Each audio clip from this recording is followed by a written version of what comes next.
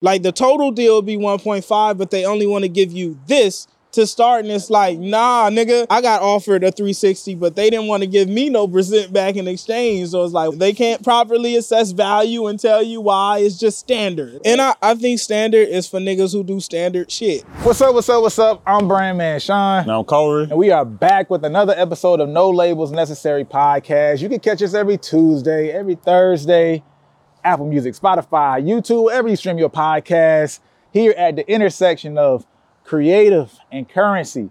Artists, don't let people think being artistic means you can't be about your business, and entrepreneurs, you can be creative too.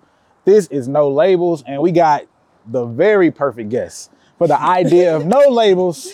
But again, the name is No Labels Necessary, which means, right, you're gonna get it regardless. It doesn't mean you don't do labels. It means you can get it without the labels, and they can come along for the ride if they want to.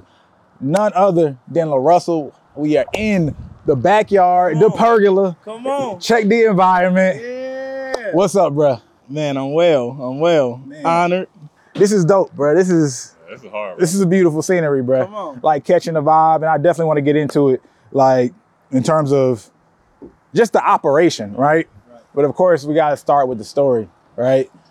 Get a sense of how you started. Was just talking to your dad while you were rehearsing. He was telling me when y'all have the shows, because we haven't witnessed the show yet, right? That y'all got like a bounce house outside that y'all put out there. He told you he seen you on YouTube? Nah, he ain't told me that. Oh, okay. He just started. So, like we just started talking, you know. He was just being like, "Hey man, who in my backyard? What's up?" Right. You know, I'm Big Rush. You know what I'm saying? He hit me with that, and we just started talking. But you know, again, the environment, like to go this direction, it's a direction that a lot of people don't go. That energy, like it's not necessarily cool in hip hop, especially.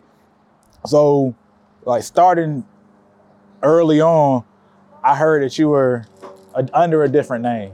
Yeah. Right. Yep. Total Shakur, right? Toda. Yeah. Toda Shakur, I just used to have as a moniker, but my artist name was Toda. Okay. So what created that? That vibe, what inspired that? And then I want to understand what made the transition happen. Tupac Shakur is my favorite artist, and Toda just came from just being around, young, just, you know, a nickname. And then the change was I finally made an album that was just like hella close to home. It was my life story. It was all of everything that I experienced and been through. And my music has been mostly that my whole career, but this one was more personal. Like my first two albums was more outer political, just talking about what's happening, the times. And then when I dropped that album, it was like, I need to tell my story as LaRussell, as who I am, as who my parents named me, you feel me? So it just felt like a legacy move. That's crazy because it sounds like, it's like, I know exactly who I am now. You know what I mean? And I, not that you never knew who you were, but like as an artist and how I represent myself, it sounds like it was like a clarity that came. Definitely. Like that was the moment that was like, okay, this is a story that has to be told by me because it's mine, right? And I was aware of that. Not so much of like, I know who I am, but you know, that still that sense of like, I know I'm not that, right? Okay.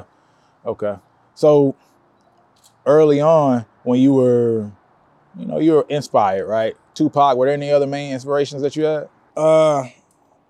Everybody really, of course, the Kendrick, Drake's, Cole's, Hove, Nas, but really everything. Like I used to just consume a lot of music. I'll hear some shit that was completely left field, and it's just everything that sounded great, you know. And still to this day, I kind of consume music just as a whole, not really genre bound. Got you. So are you, as an artist, how do you look at this turn of like the rebrand? Because you still got that other page up. When I saw it was a page, I think it got like 20,000 monthly listeners. Like, so now knowing that you're on this side of it, like why is that page up? And then how do you? Because to me, it's not a rebrand, it's evolution. Right? And when you evolve, you don't always get rid of what was there. Evolution sometimes just improves what was there, right? You start off with an iron that's just steel, then you add a quick cable to it, and you add a steam button, but you don't get rid of the iron, you know, you just keep improving it. So to me, it wasn't a rebrand. I wasn't becoming something new. I was just evolving as a person. as an artist too. Yeah, it's almost like leaving breadcrumbs of the story out for fans to find. Exactly. Not, it's not like any phase I was ashamed of or anything that I needed to get rid of. It was just something that I needed to grow out of. You feel me? And what time period was that album? What year was that when you made that switch? 2019. Or no, 2020.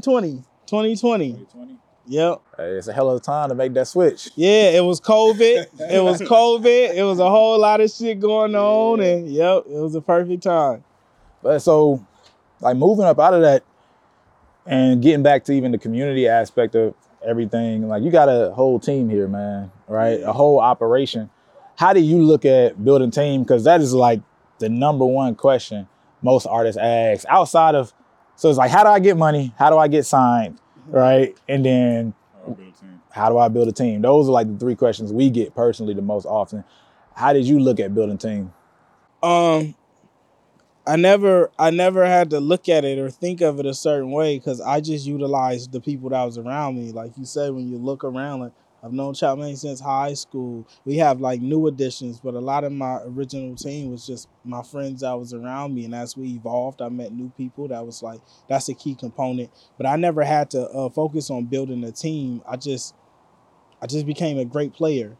There's not too many niggas who don't want to play with Steph Curry. You feel me? Like, you do all the work you're supposed to do, and naturally people are like, send me there, trade me there, draft me, they want to play on that team. So I never had to focus on building it much. I was just building my shit. And as I built my shit, people walk by and they like, I like this. I want to help, That's a beautiful way to say that, bro. That's a perfect way to say that. So your friends who have been around, were any of them in music? Y'all doing music together at some point, or? Not really. I kind of pulled a bunch of people who were just my homies. No one was, Tessie was into music. We kind of started releasing music together, but for the most part, everybody I pulled in was just a homie, and it was like, bro, I need some help. Could you hold this camera? Could you hit recording? Could you do this? If someone's around, I'm going to ask for help if I need it, and then it just naturally, we start working more and more. People come in, but yeah, it wasn't, no one was really into this field, but everyone supported me in what I was doing. Have you ever had any moments where it's like, all right, you need to switch roles? You small forward right now, you need to be center, or? Of course. I mean, those are, that's every day. That was me before there was anybody on the team, you feel me? So naturally, everyone replicates. No one here really has a role. Everyone is willing to do whatever they need to do for us to win and get a ring, you feel me? There's not really any assigned roles for anybody. There's no job that's below anybody or above anybody. Sarai's carrying a fucking bass module into the house right now, you feel me? Like, Sarai also works on merch, and she also operates on a live stream and whatever, edit video, whatever the fuck needs to get done, you feel me? Was that like a culture you had to like make happen, or did it just come organic? It came organically. I'm a firm believer, like, if you lead by demonstration, people gonna follow.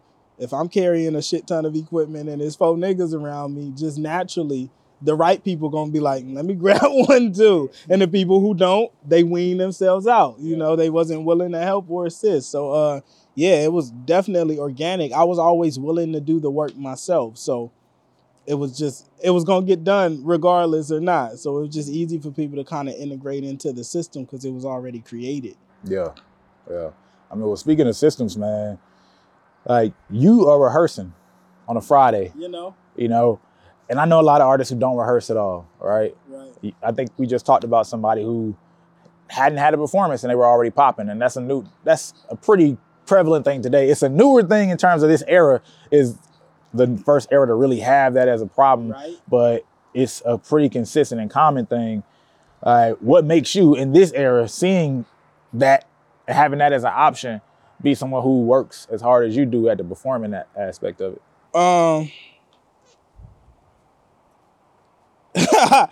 It just feels dumb to go on stage and rap over a song playing. I mean, to me, it's like, what the fuck I'm gonna do that for? Yeah. If that's the case, I would have nothing to do. There's nothing for me to do up here. Yeah. You feel me? You took my job away at that point. So really, for me, it's like, I love the shit I do. I love being able to rap. I love rapping.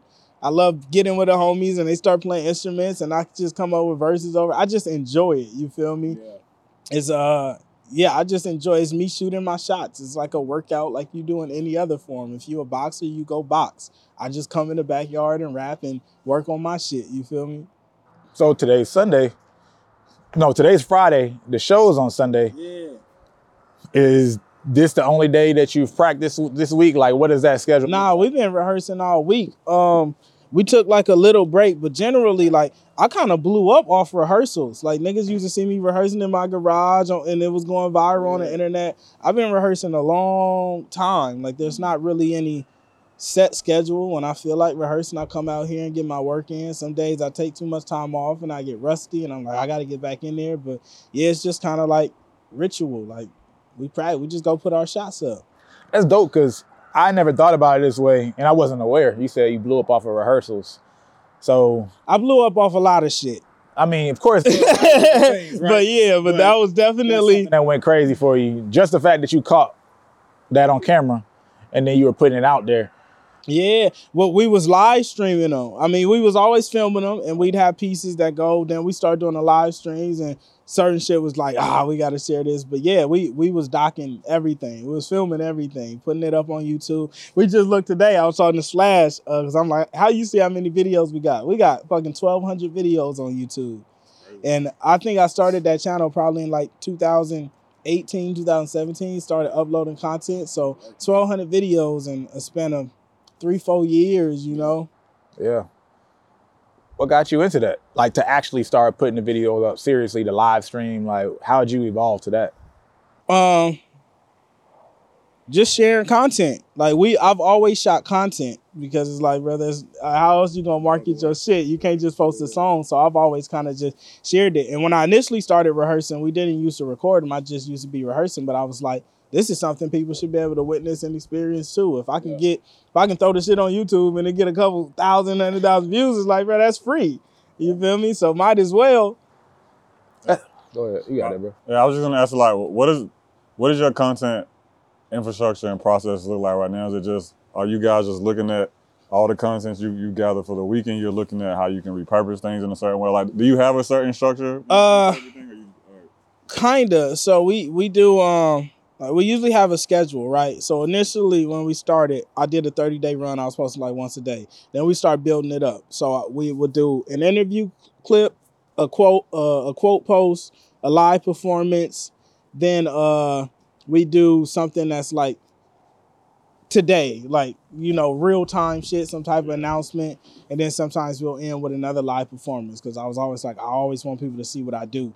But now, similar formula, but we just lessened it because it's like, I only want to share the shit that I'm like, I love this so much, people need to see it. You feel me? You need to be a part of it. I really need to get this message out. But same formula, we film everything, and the things that make us smile or make us feel something or make us laugh or spark us is the shit that we choose to share. Yeah. So are you hands-on with picking the content, or is it the team picking those moments for you? Me, Tieta, Splash, like Splash now, he does the vlogs. He'll send the vlogs in. I watch each vlog, and then I'm going to cut this. I'll do a final cut, drop it up.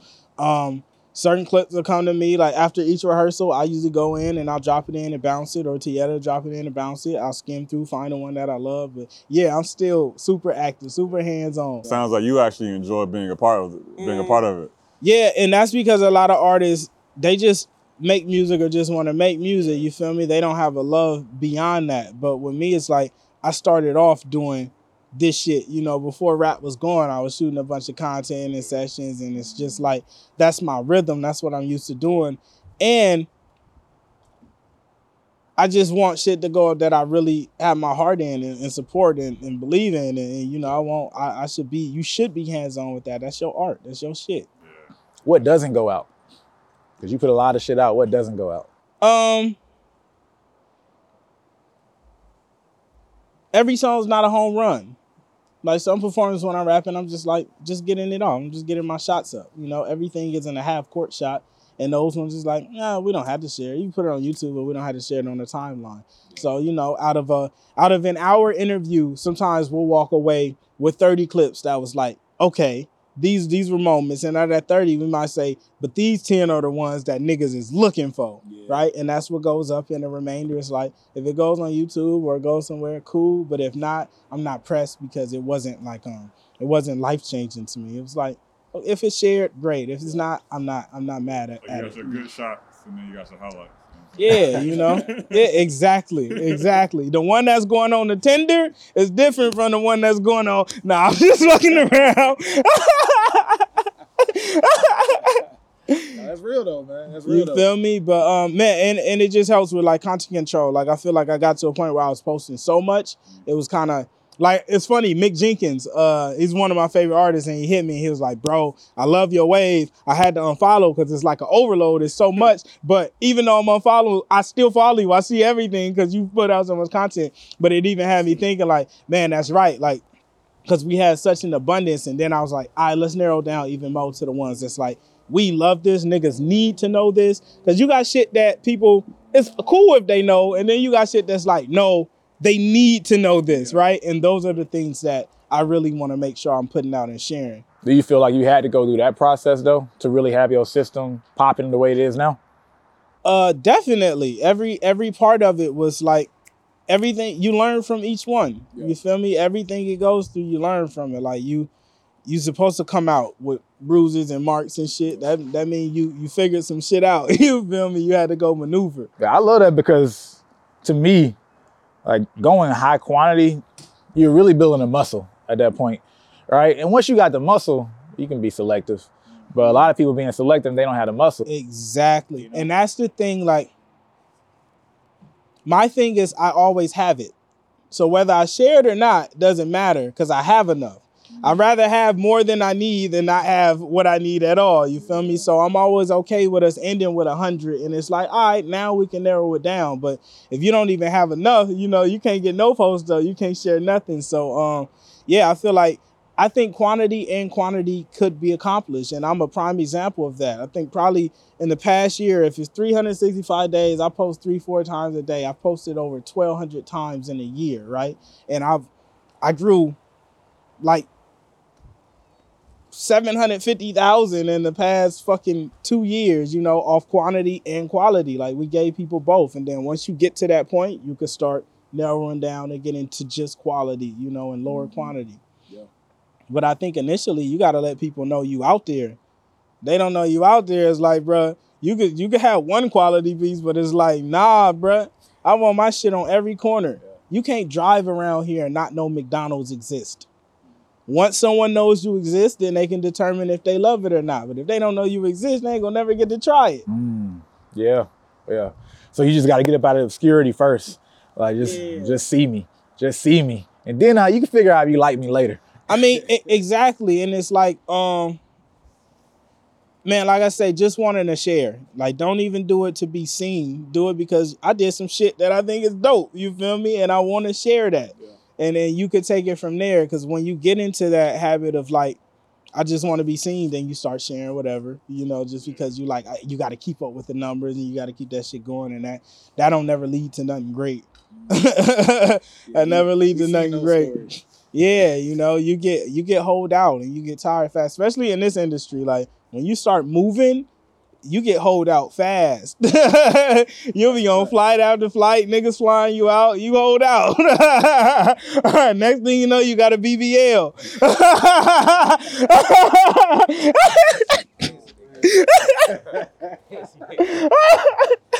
Oh, man. I can't disagree with you there. Now, with that being said, you talk about industry. Like, how do you view the industry personally?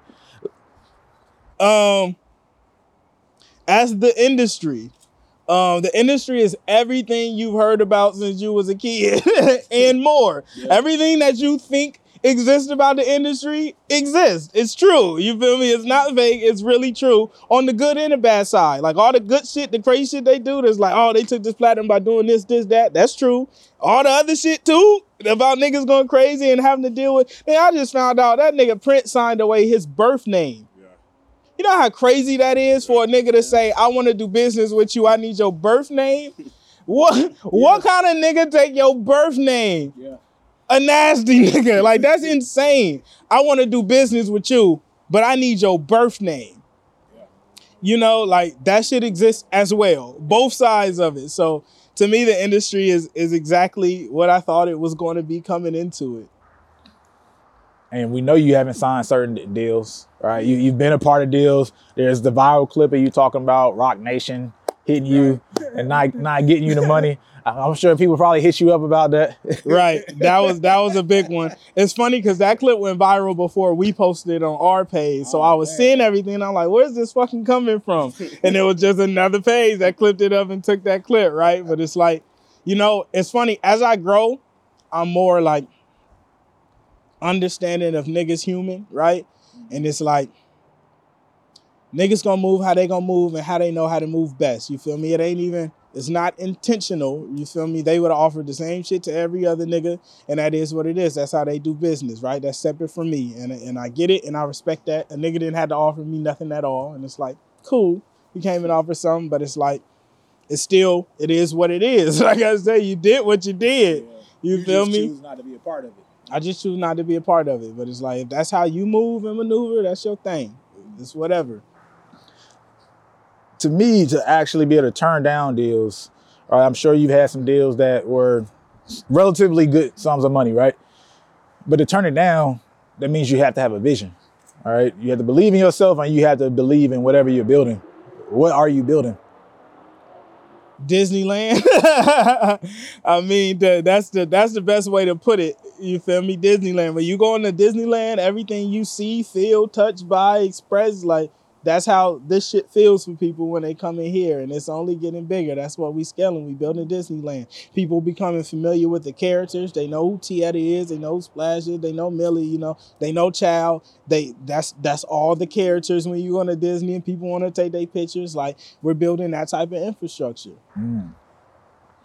Have you studied Disney in that way? Yeah. Him, Sam Walton. You know, there's a book called Imagineering based on like Disney and everything he built. And I study a lot of them. Just Steve Jobs, man. I used to wake up every morning and go drive to my little walking spot, and I just listen to his speeches, and Tim Cook, and just everybody who like invented gigantic things that we can't really fathom. Yeah. Speak more on that, man. Like, was it always through music that you knew you would want to take that type of information and build on, or did you have any other type of, interest that you figured like maybe I might be building this, I might create an app, or I don't know. Music kind of opened the door for all of that, and I thought it would be my launch pad in, but I didn't know for certain. But I knew that I'd become something. Ever since I started working, like every job I worked at, I started at a very low level and was able to move up extremely fast and increase pay rate. I was always creating something new at every job I went to, or building or improving the system that existed already. So I knew that I was going to be able to do that at a grander scale. And then music is like, as it start moving and I start seeing the public response, I just was able to apply that same work ethic and the same shit to it. Like, I'm literally a nigga who's here because I've done it 10,000 times. Like, Steph Curry shoots the way he shoots because he shot more than everyone else. And I'm the exact example of that. I've done this shit more than everyone else. I love that, man, because, talking to your pops earlier, he told a story of just him listening to you early on, all right? And he wasn't even fully aware of what your talent was. Right. He started paying attention. And, I mean, he might have said like 7 years old or something like that. It was a pretty young age. If you could think back to your mind back then, like those times you were building music early on, what was it like? You know what I mean? What were your dreams in your head? I don't remember having many back then. I was just chilling. I was just lying. I wasn't thinking about that shit. Yeah, I was just chilling. I was just lifing at that point. I used to love to rap still then. I used to write like poetry and shit. I had a boombox, and I used to download like instrumentals from LimeWire and burn them to a CD and play them on there and just rap over them. I used to go to school and my boy Larry used to beat on tables and I used to rap. So like, it was just something I just always enjoyed doing, but I never was like, I'm gonna be famous. You feel me? Like, at least not to me. If I said it, it was just like fucking around as a kid, But it was just something I enjoyed doing. I don't think I had a specific thing that I wanted to be back then. Man, that's interesting because it's with the talent being so clear early on. But oftentimes, I guess you do find that people who have so much talent. But that's even the thing, like the talent still be murky early on. Like I wasn't tight. I was better than other niggas my age, but they wasn't tight. You feel me? So it's like, it's not a clear thing. It's just you're the best person on the court until a nigga who really play comes on the court, you know? Like, and that had to grow and develop. At what point were you like, oh yeah, I got it? Probably like 10th or 11th grade, I had like a battle at school, and it was like, I got it. After that, it was up. It was gone, and I knew I got it. But I even then, I didn't have the confidence of I got it. Like I'm finna make it and blow up and be famous. It was I got it. Like nigga, I can rap. Yeah. You feel me? Because even after I graduated, I took a break and was just kind of working and building. You feel me? Because I didn't have that confidence like I could make it, but I knew I could rap. So, with all that in mind, there's LaRussell, and then there's Good Company, right? A lot of artists have merch and things like that, but you have an entirely different brand house, a media company. Why is that? What is Good Company, like in your words, and then why that route so early on? Good Company is just a creative collective. Like that's how I've always looked at it from when I started, and it was just a way for me to be a part of things and help everybody I wanted to help without having to have my name just like LaRussell this. It's just like, no, it's a unit. And I had a bunch of people that was just fucking with me that would help me do things. So it's like, instead of us having to put 10 names, it's like, this is what it is. You feel me? This is what we're building. And that just grew. It grew into like a culture and a community and a society. But yeah, it's just a creative collective. It's just niggas working. Hey, bro, y'all work hard and y'all work efficient, man. You know? Like just the things that I've seen, like you're not putting all the information out there right now, bro. Like I know how much it takes to do this stuff as well as you do it. You know what I mean? Like you saying it like, yeah, we just do this and we making it happen, but like this is not a connection thing. This is a it's not far from that. It's because it's really that is repetition. Like if you seen some of our first live sessions and our first shit and our first cameras and first mics, like bro, my first mic, they was like plastic, like toy mics, and we really had to figure that shit out, rehearsing out the speaker through the aux cable, and a nigga playing the instrumentals on his phone. So like what this is really a result of a nigga just doing it every single day. It's not much more complex than that. You know, beyond the work, of course, there's a mind behind it, but that can't be replicated. So it's nothing that you could really give a nigga a tip on because no one can think like you. But in terms of the blueprint, it's the work. A lot of people who don't make it today is just because they don't want to do the work. Yeah. So you're saying like, really, I'm not following a specific blueprint. We know what we want to achieve. Every single day we practice, and then we try to figure out how to make it better. And this is the result of 1,000 tweaks and 1,000. Yeah, I mean, at this point, there's not many blueprints for me to follow. With what I've done, I've created a lot of new shit. You feel me? So we're kind of just steamrolling. I get to take things from people who did things prior, but there's not too many people who's done what I've done. Just selling stocks and proud to pay, show offer-based merch and offer-based ticketing. There is no blueprint for me to look to, you know? Like the last blueprint that laid a lot of ground for me was Nipsey's.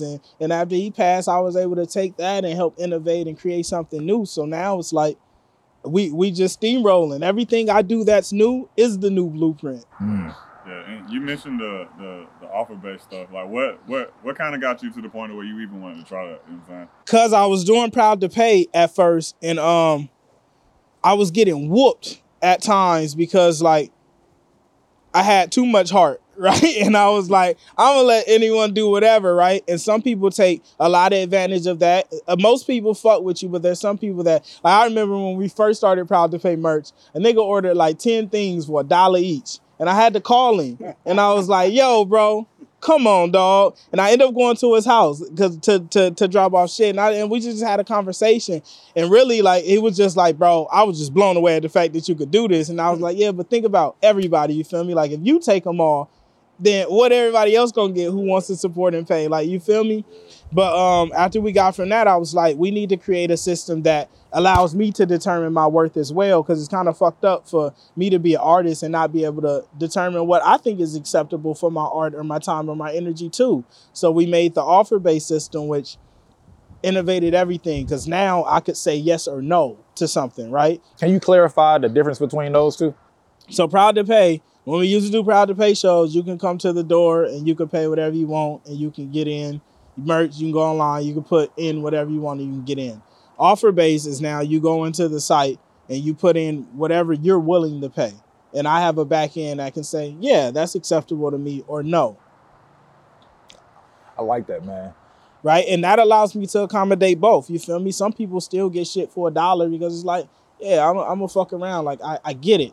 You feel me? But it also allows me to fuck with the people who are like, no, I really support you and I want to rock with you and I want to make sure you're taken care of too.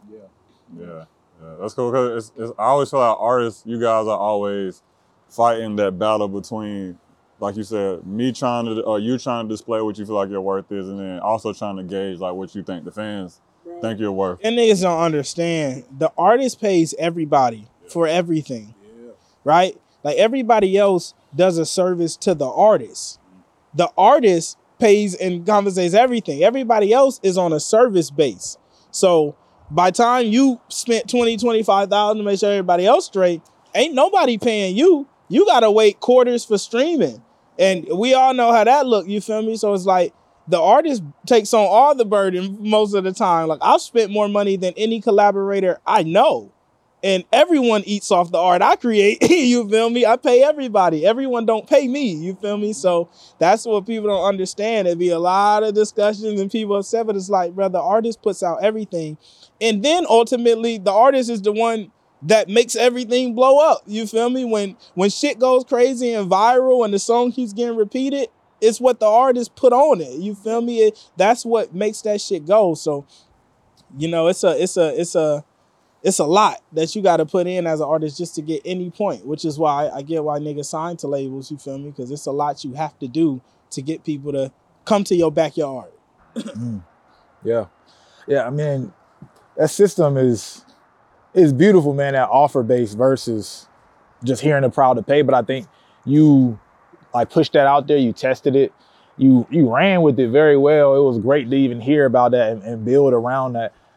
And we still do it. Like, albums, right now, you can go online right now and get an album. Probably you can get jibs, right? You know, whatever you want to pay. So we still do that with certain things. But with shows, it's just like I say, it's a different thing because there's so we bring a lot of people. We bring instruments out. We have to secure venues, there's a ton of things that go into it where it's like, bro, I can't let you do me like that this time. But you feel me? Right, you know?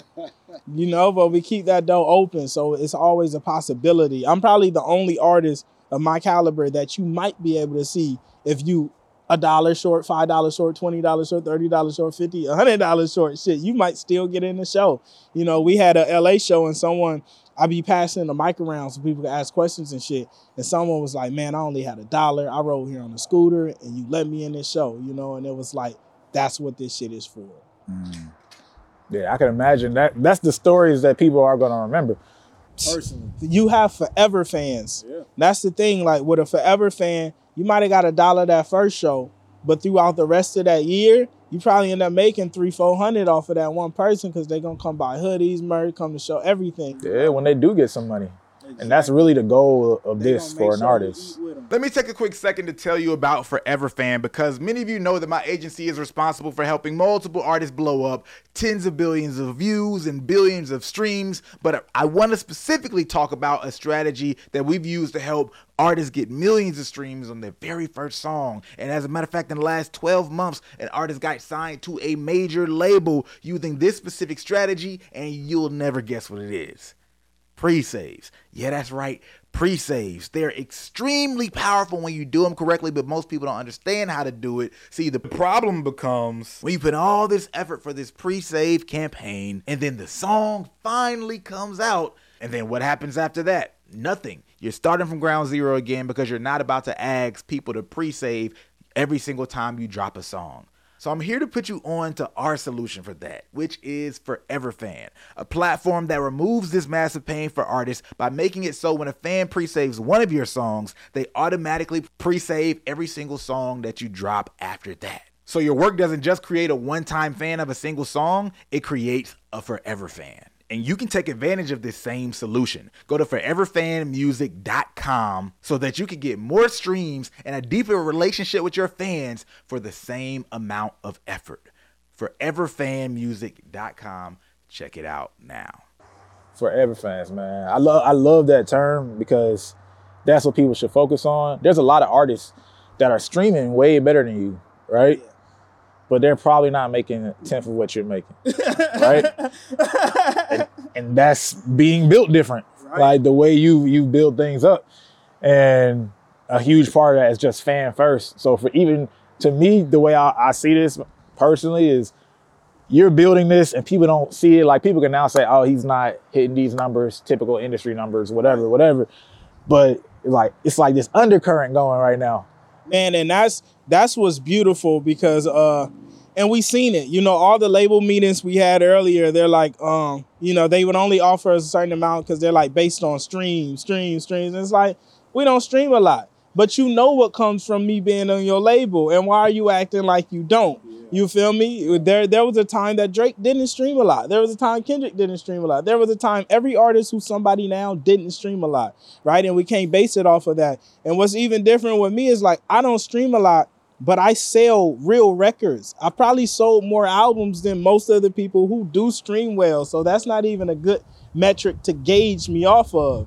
I think that's a bad metric in general. Or the industry has encouraged a lot of people to buy into that system. Right. So it works for a lot of people. And for them, I get it. It makes it easier to make better decisions, lower your risk as a label, as a business. It all makes sense, right? But you also have to have that flexibility for the special cases, right? To me, when I see there's just so many other things. If I see this guy's bringing in this type of money, this type of community, and doing these type of things. There is a thing for those, and it's called a 360. True, this is this is something I learned. I used to think a 360 deal was like a bad thing because everyone previously got fucked by it. But it's not a bad thing. Yeah. Like Jay-Z's venture with Live Nation, for Rock Nation was a 360, right? Yeah. It's a good thing if you're bringing in a bunch of different kinds of revenues. The only thing is like, it must make sense. I got offered a 360, but they didn't want to give me no percent back in exchange. So it's like, why would you have a percent of everything I make, but I don't get nothing back in exchange? And you're going to make all this money. Shouldn't I get something too? What about every nigga who comes to your label after me because I was here? What about all the rapport and offers you get now because you have LaRussell here? They don't make it. They don't make it reciprocated. You feel me? Nah, go deeper into that shit right there, because that's a level of value and understanding of value that people don't. And it can't be quantified in an advance or a specific number, right? You have to really tailor things like that. Yeah. But when you start talking like that, it's like it becomes a different conversation, and it's like no one wants to deal with that because they're trying to look for the easy thing that they could sign and make hot. But it's like, bro, it don't make sense for me to approach those deals. It's like, how do you want 10% of somebody else's thing, all of it on every lane, but you don't want to give none of yours? And the only thing you're going to do is I'm going to put money up and provide my staff. And it's like, well, I could put money up and provide my own staff. You feel me? That shit should be fair no matter what. It should be fair, back and forth. The first time you got offered a deal that you consider to be like a good amount of money, can you say whatever? Like, you don't have to be the company, but like, how much amount of money was it where you like, yo, this is a good amount of money, and I'm gonna turn it down? Like, and then what was the mindset like that? Was it hard, or did you have to think through it a little bit? Rock Nation second, their return offer was a good amount of money that I had to turn down. I think like $750,000 total across a span of projects. Def Jams was like $350,000. And then, the deal I got after that was a good amount of money. I ended up doing a partnership with. So yeah, but those were I think 750 was like the highest. I was like, yeah, we're gonna walk away from that. Was it easy that first time? Like, I'm sure now. They made it easy because of what happened before that. Exactly. They made it really easy to say no because of all the shit that kind of happened. Yeah, I've seen that similar situation, not even just as an artist. I've seen it as like people I know who like work jobs, right? So say I'm working a job and it's one thing. You know what? There actually was another for 1.5 that was turned down. There was another. You know, that one. Right. Yeah. See, but what they do, like that one was difficult but easy to turn down because they ration the money so much. Like the total deal would be 1.5, but they only want to give you this to start, and it's like, nah, nigga. There's a lot of deals where artists finish out the deal and don't see half of the money that was ever mentioned. And I'm not even talking about, because they charge it to your studio time. It's just like, this is going to be $100,000 worth of marketing that you get. And then they only spend like $15K of the budget because they have to approve everything. Artists don't know that can happen. Like, and a lot of these labels' back-end system is built in a way that's not conducive to the artist, to where you could see what it actually got allocated towards and how much. So it's real murky. Yeah. So, I mean, that is why, like, you had made me think about the deal and the way you said that happened with, I think it was Rock Nation, where it's one thing if I'm working a job, I make 50K or something, right? And then I say, hey, I'm going over here. And then you say, oh no, stay over here. I'm gonna try to like offer you 55K. It's one thing, okay, that's a little bit more money.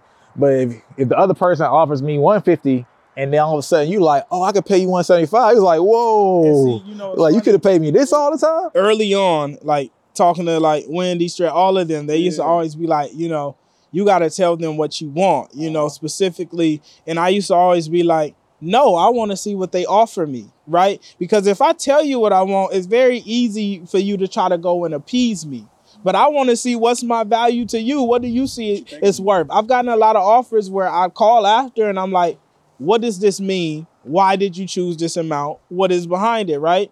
And a lot of that shit don't have good reasoning. They can't properly assess value and tell you why. It's just standard. Like, this is what we do. This is standard, And that's what that shit be. You feel me? I hate that term. Like, right? I get it, but I don't. I just had, like, I get to say, hey, this is what I don't get the terms, right? But like I just had a lawyer conversation a couple days ago dealing with a deal or whatever, and the whole argument on the other side was standard, right? And I had explained, I was like, yeah, I get that standards happen, but like, if the standard's not right, it doesn't matter. Right. And I think standard is for niggas who do standard shit, right? I think that every deal has to be looked at differently. If it's someone who's doing standard shit, standard means anyone can do it. This is a universal thing. It's easy. So if you find an artist that's like, oh, well, yeah, 10 other artists make music like this, that's a standard situation. Yeah. But if you find someone who's doing things that no one else is doing, I think that standard should be the last kind of deal that you offer them, right? They should have a deal like no one else because no one else is doing it. Yeah.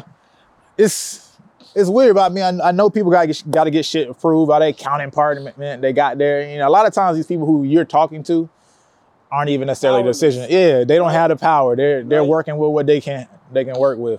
And I get that, but it's oftentimes it's a bad look, right? But it's not that obviously the system works for a lot of people. Somebody like you seems like you're probably gonna end up holding out. I don't even call it holding out. You're gonna continue to build, and then like Nipsey, one day down the road there might be something that makes sense. But you're not really looking for a deal at this point. And that's kind of. I mean, we do deals just in a different fashion, like. Okay. Every deal I've been able to do, I've been able to structure on my own terms to deliver things that I'm comfortable delivering for amounts of money that I'm cool with paying back and dealing with. And I own all my shit, and I could take my shit wherever I want to take it. Like that's the whole thing to me. Like, a lot of labels give you the creative control shit, but it's like it's not creative freedom, right? Creative control means you have the control to make whatever you want, but you don't have the control in terms of where we gonna deliver it, when we gonna deliver it, how it's gonna come out. That ain't no fucking creative control, nigga. You feel me? So it's like hiding under that terminology and those type of acts. Those deals don't make sense for me because I've always been an artist who's been able to do whatever the fuck I want to do, and that's how I've gotten here. Why would you break a system that's working already? Was it just instinct to look at deals differently, or was it just stuff not making sense? Because a lot of people, even if they're doing something different, you might say, I don't like the way things are going, and you just don't do a deal. But to realize, hey, I can negotiate and figure different ways to put this together and make sense with a reasonable person. Where did that come from? Did you study deals? Did you get advice? Man, I used to read, before I ever got offered a deal, I used to read all the music books, How to Win in the New Music Business, and the fucking white and blue one, David Passmenter, Donald. I've read so many different Media Marketing, just a bunch of different books on deals and how shit should look. But most importantly, like, I got experience early from doing so many different things and negotiating shows and negotiating one-off shit here that, man, it just, as that shit start coming to the table, certain shit makes sense and certain shit don't. But it's like, I've already experienced that. I don't have to do that again. It doesn't make sense for me. You feel me?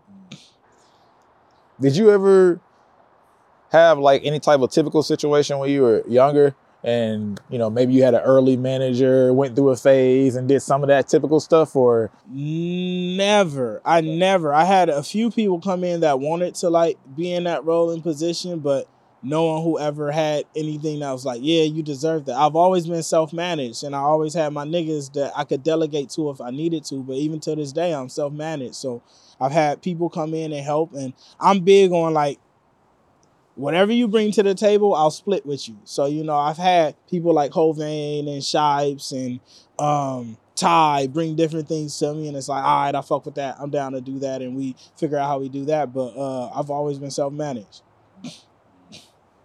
It makes me think about this one clip I saw going viral from you where you talked about your team members having certain percentage shares of your music. Can you talk about that a little bit more and what kind of pushed you to that? Man, we shares is the most beautiful thing about all this. So like all the homies got, they distro account set up and they get their dumps every month where they get their money and they payouts from all the work that we created. So anyone, when we do live sessions, if you help shoot, if you do audio, if you do lighting, you're going to get a %. Every album I release, if you did the album cover, if you mix, if you mastered, if you feature, you're going to get a %. You're a producer. If you help, like Tieta gets % on everything because she does a lot of the admin for making sure it goes up, it releases, getting the lyrics put in. She gets a % of them to everything that comes. My dad gets % in a lot of shit just because we was using everything that he provided to rehearse early and, going in on merch and shit. Just my daughter has percentages. My daughter's mom has percentages. Everybody, if you touch something or work on something that we're doing, you probably have a stake in it. And is the thinking behind that, I want you guys to be just as invested in this as I am? Or was it something else that pushed you to do that? Just as invested, kind of, but more so just like, I don't want anybody to ever have to rely on me.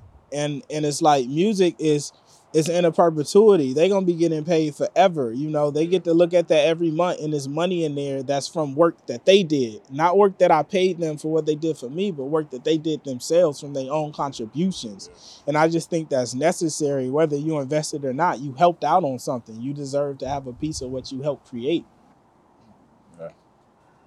That's interesting, man, because like, you're the first artist I've heard about doing something like that. Man, I feel like it's some new shit. I've been seeing it a lot after, and it's beautiful because the blueprint is laid and being followed. But yeah, I haven't heard of too many doing it early. But Ty Basden, Brent Fire's manager, he was doing it. He's one of the first person I heard about splits from because he was doing it with their producers and shit through STEM. And I was like, ha. And then one of my boys, Cujo, came, was like, oh, Distro Kid, you can split pay. So we started there. But I'm definitely an early pioneer. But Ty and Brent was doing it before me. And the labels always kind of did it. They just call it master point. So if you ever heard, like in past interviews, producers like, oh, they gave me a point on the master. That's the same thing. Okay. So it's just pretty much just But they never did it with creators at this level where the photographer, videographer, It's who you doing. right, exactly. other That's thing. the thing that changed, right? I'm doing it with more people. Even the community, there's a lot of people who are fans of me who has percentages in my songs and shit. Like we have gold card members, so we create a membership. You get a gold card, you get added to a stock list, so you randomly get just percentages of different songs, and you get to come to every show thrown by Good Company for free. You just pull up, show your card, you in there, right? You mentioned this, bro, because there's so much shit that technology has provided, but you don't need technology for everything, right? Like the gold card, that's basically like this NFT concept, right? Like all of these things you can do without having to wait for technology to evolve. If you want to do it, do it. Like it might be harder. Bro, when I went to Excel Texas, sheets. a nigga came up to me and had his card in his hand and was like, they don't know. And he felt good. He felt good. You feel me? What time is it? Okay. He felt phenomenal. You feel me? And it's a real physical card that we ship ourselves and we do it. Like you don't have to wait on technology. You gotta, even before we had the offer-based ticketing platform set up and the shit online, me and Tieta had built a spreadsheet that we'd go through manually one by one. You know, all our first gold card, one by one spreadsheet. Gold cards is still a manual spreadsheet. I won't create a system because I feel like it should be that where we go in and it's like, I fuck with that, you know. Stock, buying stock is a spreadsheet. That's a manual process. I reach out myself. Hey, I fuck with this offer. I can do this or I can't. You feel me? Everything is still, a lot of it is still a manual process because it has to be. Like we building real community with people. Man, you mentioned community. I want to get to community. But while we're on these spreadsheets, you posted a spreadsheet from a show. Yeah. I think you and a promoter, after everything was bust down, made like $48, something in that vicinity, right? Right. I think you went up to San Francisco. That was me being lenient. It was less. We was in the red. What's your point? That you made too was like, you know, it's not always about, you know, knock out the park, big win. Number one, a lot of people took the inspiration from this post in the way you posted it, where it's like, yo, you're not gonna win every day. There's wins and losses, but you got to keep moving. That's what I saw a lot of people in the comments, because I look through the comments, try to get a vibe of how people are taking the information that gets put out, especially something like this that you don't see. That's one of those necessary posts, right? Exactly. But my perspective, and this is when I really, really, really start fucking with you, because I love music, but I'm one of those people who like really respect how people move more than anything, right? And what I said, the fact that he even did this shit, the fact that the numbers are there, like people aren't tracking their stuff, and the fact that you have this tracked, next time you go out to a show, you can even look at things and like, all right, well, if the ticket's this much, and make decisions off of that, right? Better decisions, right? So how did even spreadsheets come to play? Like, was that like from the gate we did this in school or what? Bro, I used to work in aerospace, right? And I learned a lot of skills there to do like business contracts, everything. I learned a lot of shit. Excel was one of those things. Niggas used to come to me at work to build out data sheets because I knew how to do data. I could sort data. I knew how to fill all that shit. Formulas, I figured out all that shit. Yeah. So I took that skill and everything that I do in business. Like when Tieta first came into my business, I had a drive probably of hundreds of different spreadsheets, and I ran through them. I'm like, this is for this, this is for this, this is for this. You feel me? So that was always just a thing. After I left that job, I've been using spreadsheets. My whole discography, like I just transferred catalog to a new distro. I was able to just go in, send the code, this is what it is. If I didn't have a spreadsheet and I had to go through and find each release and go through I'd be fucked.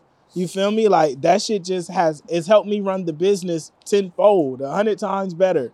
Bro, people don't know, man. Their Excel sheet skill set, bro. Excel is a powerful tool, man. That's one thing I think everybody should learn. If you run a business, learn Excel. Yeah, I just thought that was so beautiful. I was like, man, this is great to see that he's doing this, because if he's doing this for this, I know it. You don't just make up a spreadsheet just for the sake of it, right? It's like, no, he's doing this, man. Right. And you mentioned you worked in aerospace. Like, what does that even mean, right? Like, is that? Yeah, I don't even like that's outside. So I was working at an aerospace plant that made like explosives and material for like Boeing fighter planes, shit, just different shit like that. Like fucking Sumishu, all the shit, safety shit, like chutes that come out of planes when you need to deploy and all that type shit. And when I started there, I was working like production just as a contractor, temp job and shit.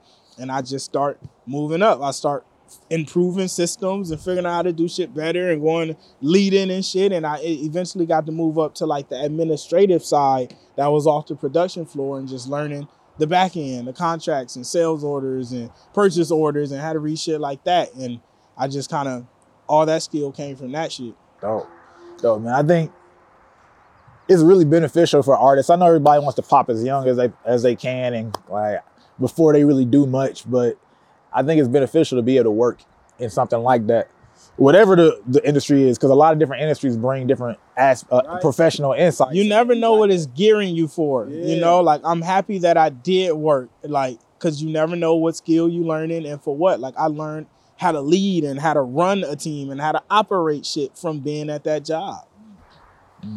See, man, y'all go ahead and get that regular money, right? And then apply it to yourself, because you can.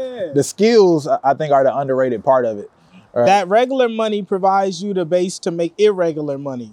You feel me? Like that's sometimes where you got to start. Yeah. That's the easiest way. That's your label. When you starting your job, your 9 to 5 is your label. That's how you get the funding to do whatever the fuck you want to do. All my first shows, the paper came from me working a job, all the early marketing, me working a job, and my pops working his job and putting his paper in. The homies working their jobs and putting their paper in. What do you say to artists who don't want to do the work that you're doing to build their career? Because it's a lot of work. Quit. Quit. I mean, that's easy. You can say yourself some time. Yeah. I mean, but don't even quit, actually, because you might get lucky. You know, there is luck. Luck does strike. And sometimes you get lucky and you ain't got to do no work and you can still make it and have a similar success, kind of. You feel me? So but, you know, keep your expectations level. If you're not willing to do the work, then just don't expect all the things that the niggas who did the work got. Real. Oh yeah, that's a fact, man. Like that's the energy I personally like. You know, I'm a very, you know, I come from sports, so that mentality. It's not enough, you know, music people telling people to quit, bro. It sounds fucked up, but you know, it's not fucked up at all. Creatives, you can go to the executives that might talk that talk or name that. I mean, I think sometimes it saves you time. Yeah. Like quitting doesn't mean you stop and do nothing. Quitting can mean you stop that and you go do something that you love, that you're willing to put the work in for it.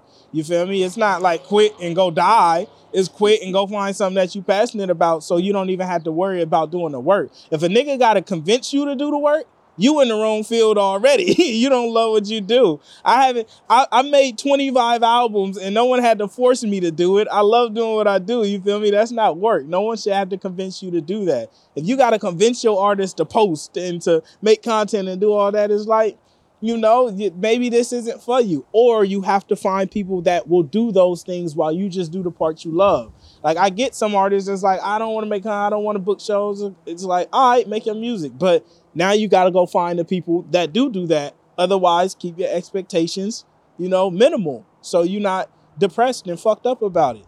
Yeah. And you mentioned community earlier. Definitely one of the things that we got to talk about before we end this. How do you look at community? Because we had a little debate. And to me, I'm like, you are building community better than anybody else, right? In all ways. I'm not going to go into the details of the debate, but you were that guy. So Stunnerman02, my dog, he's an artist from San Francisco, and he said it best. Community is common unity. It's literally a bunch of people who have something in common and choosing to stand together behind it. My community is a bunch of niggas who agree with the way that I live and the shit that I do and fuck with my ethics. We all have that in common and we unite together. It's as simple as that. That's what every community is. What are your ethics? What do you stand for?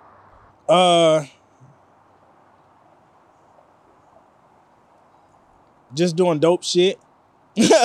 Taking care of the people that take care of you. Taking care of the people who don't take care of you. Taking care of the people who need to be taken care of because that's what you're supposed to do. Sharing, putting niggas in position. Doing what you love. Doing whatever the fuck you want to do. and showing people that that's a possibility.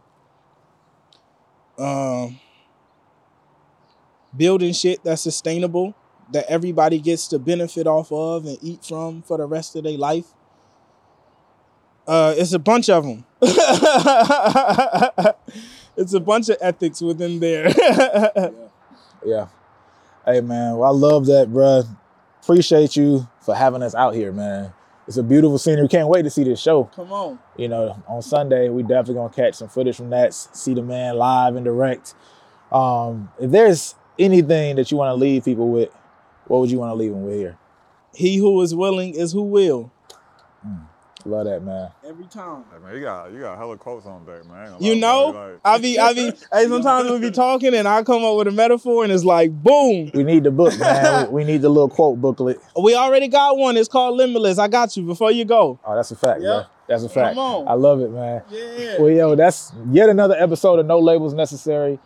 I'm Brandman Sean, I'm Corey. I'm LaRussell. and we out. Come on. Peace.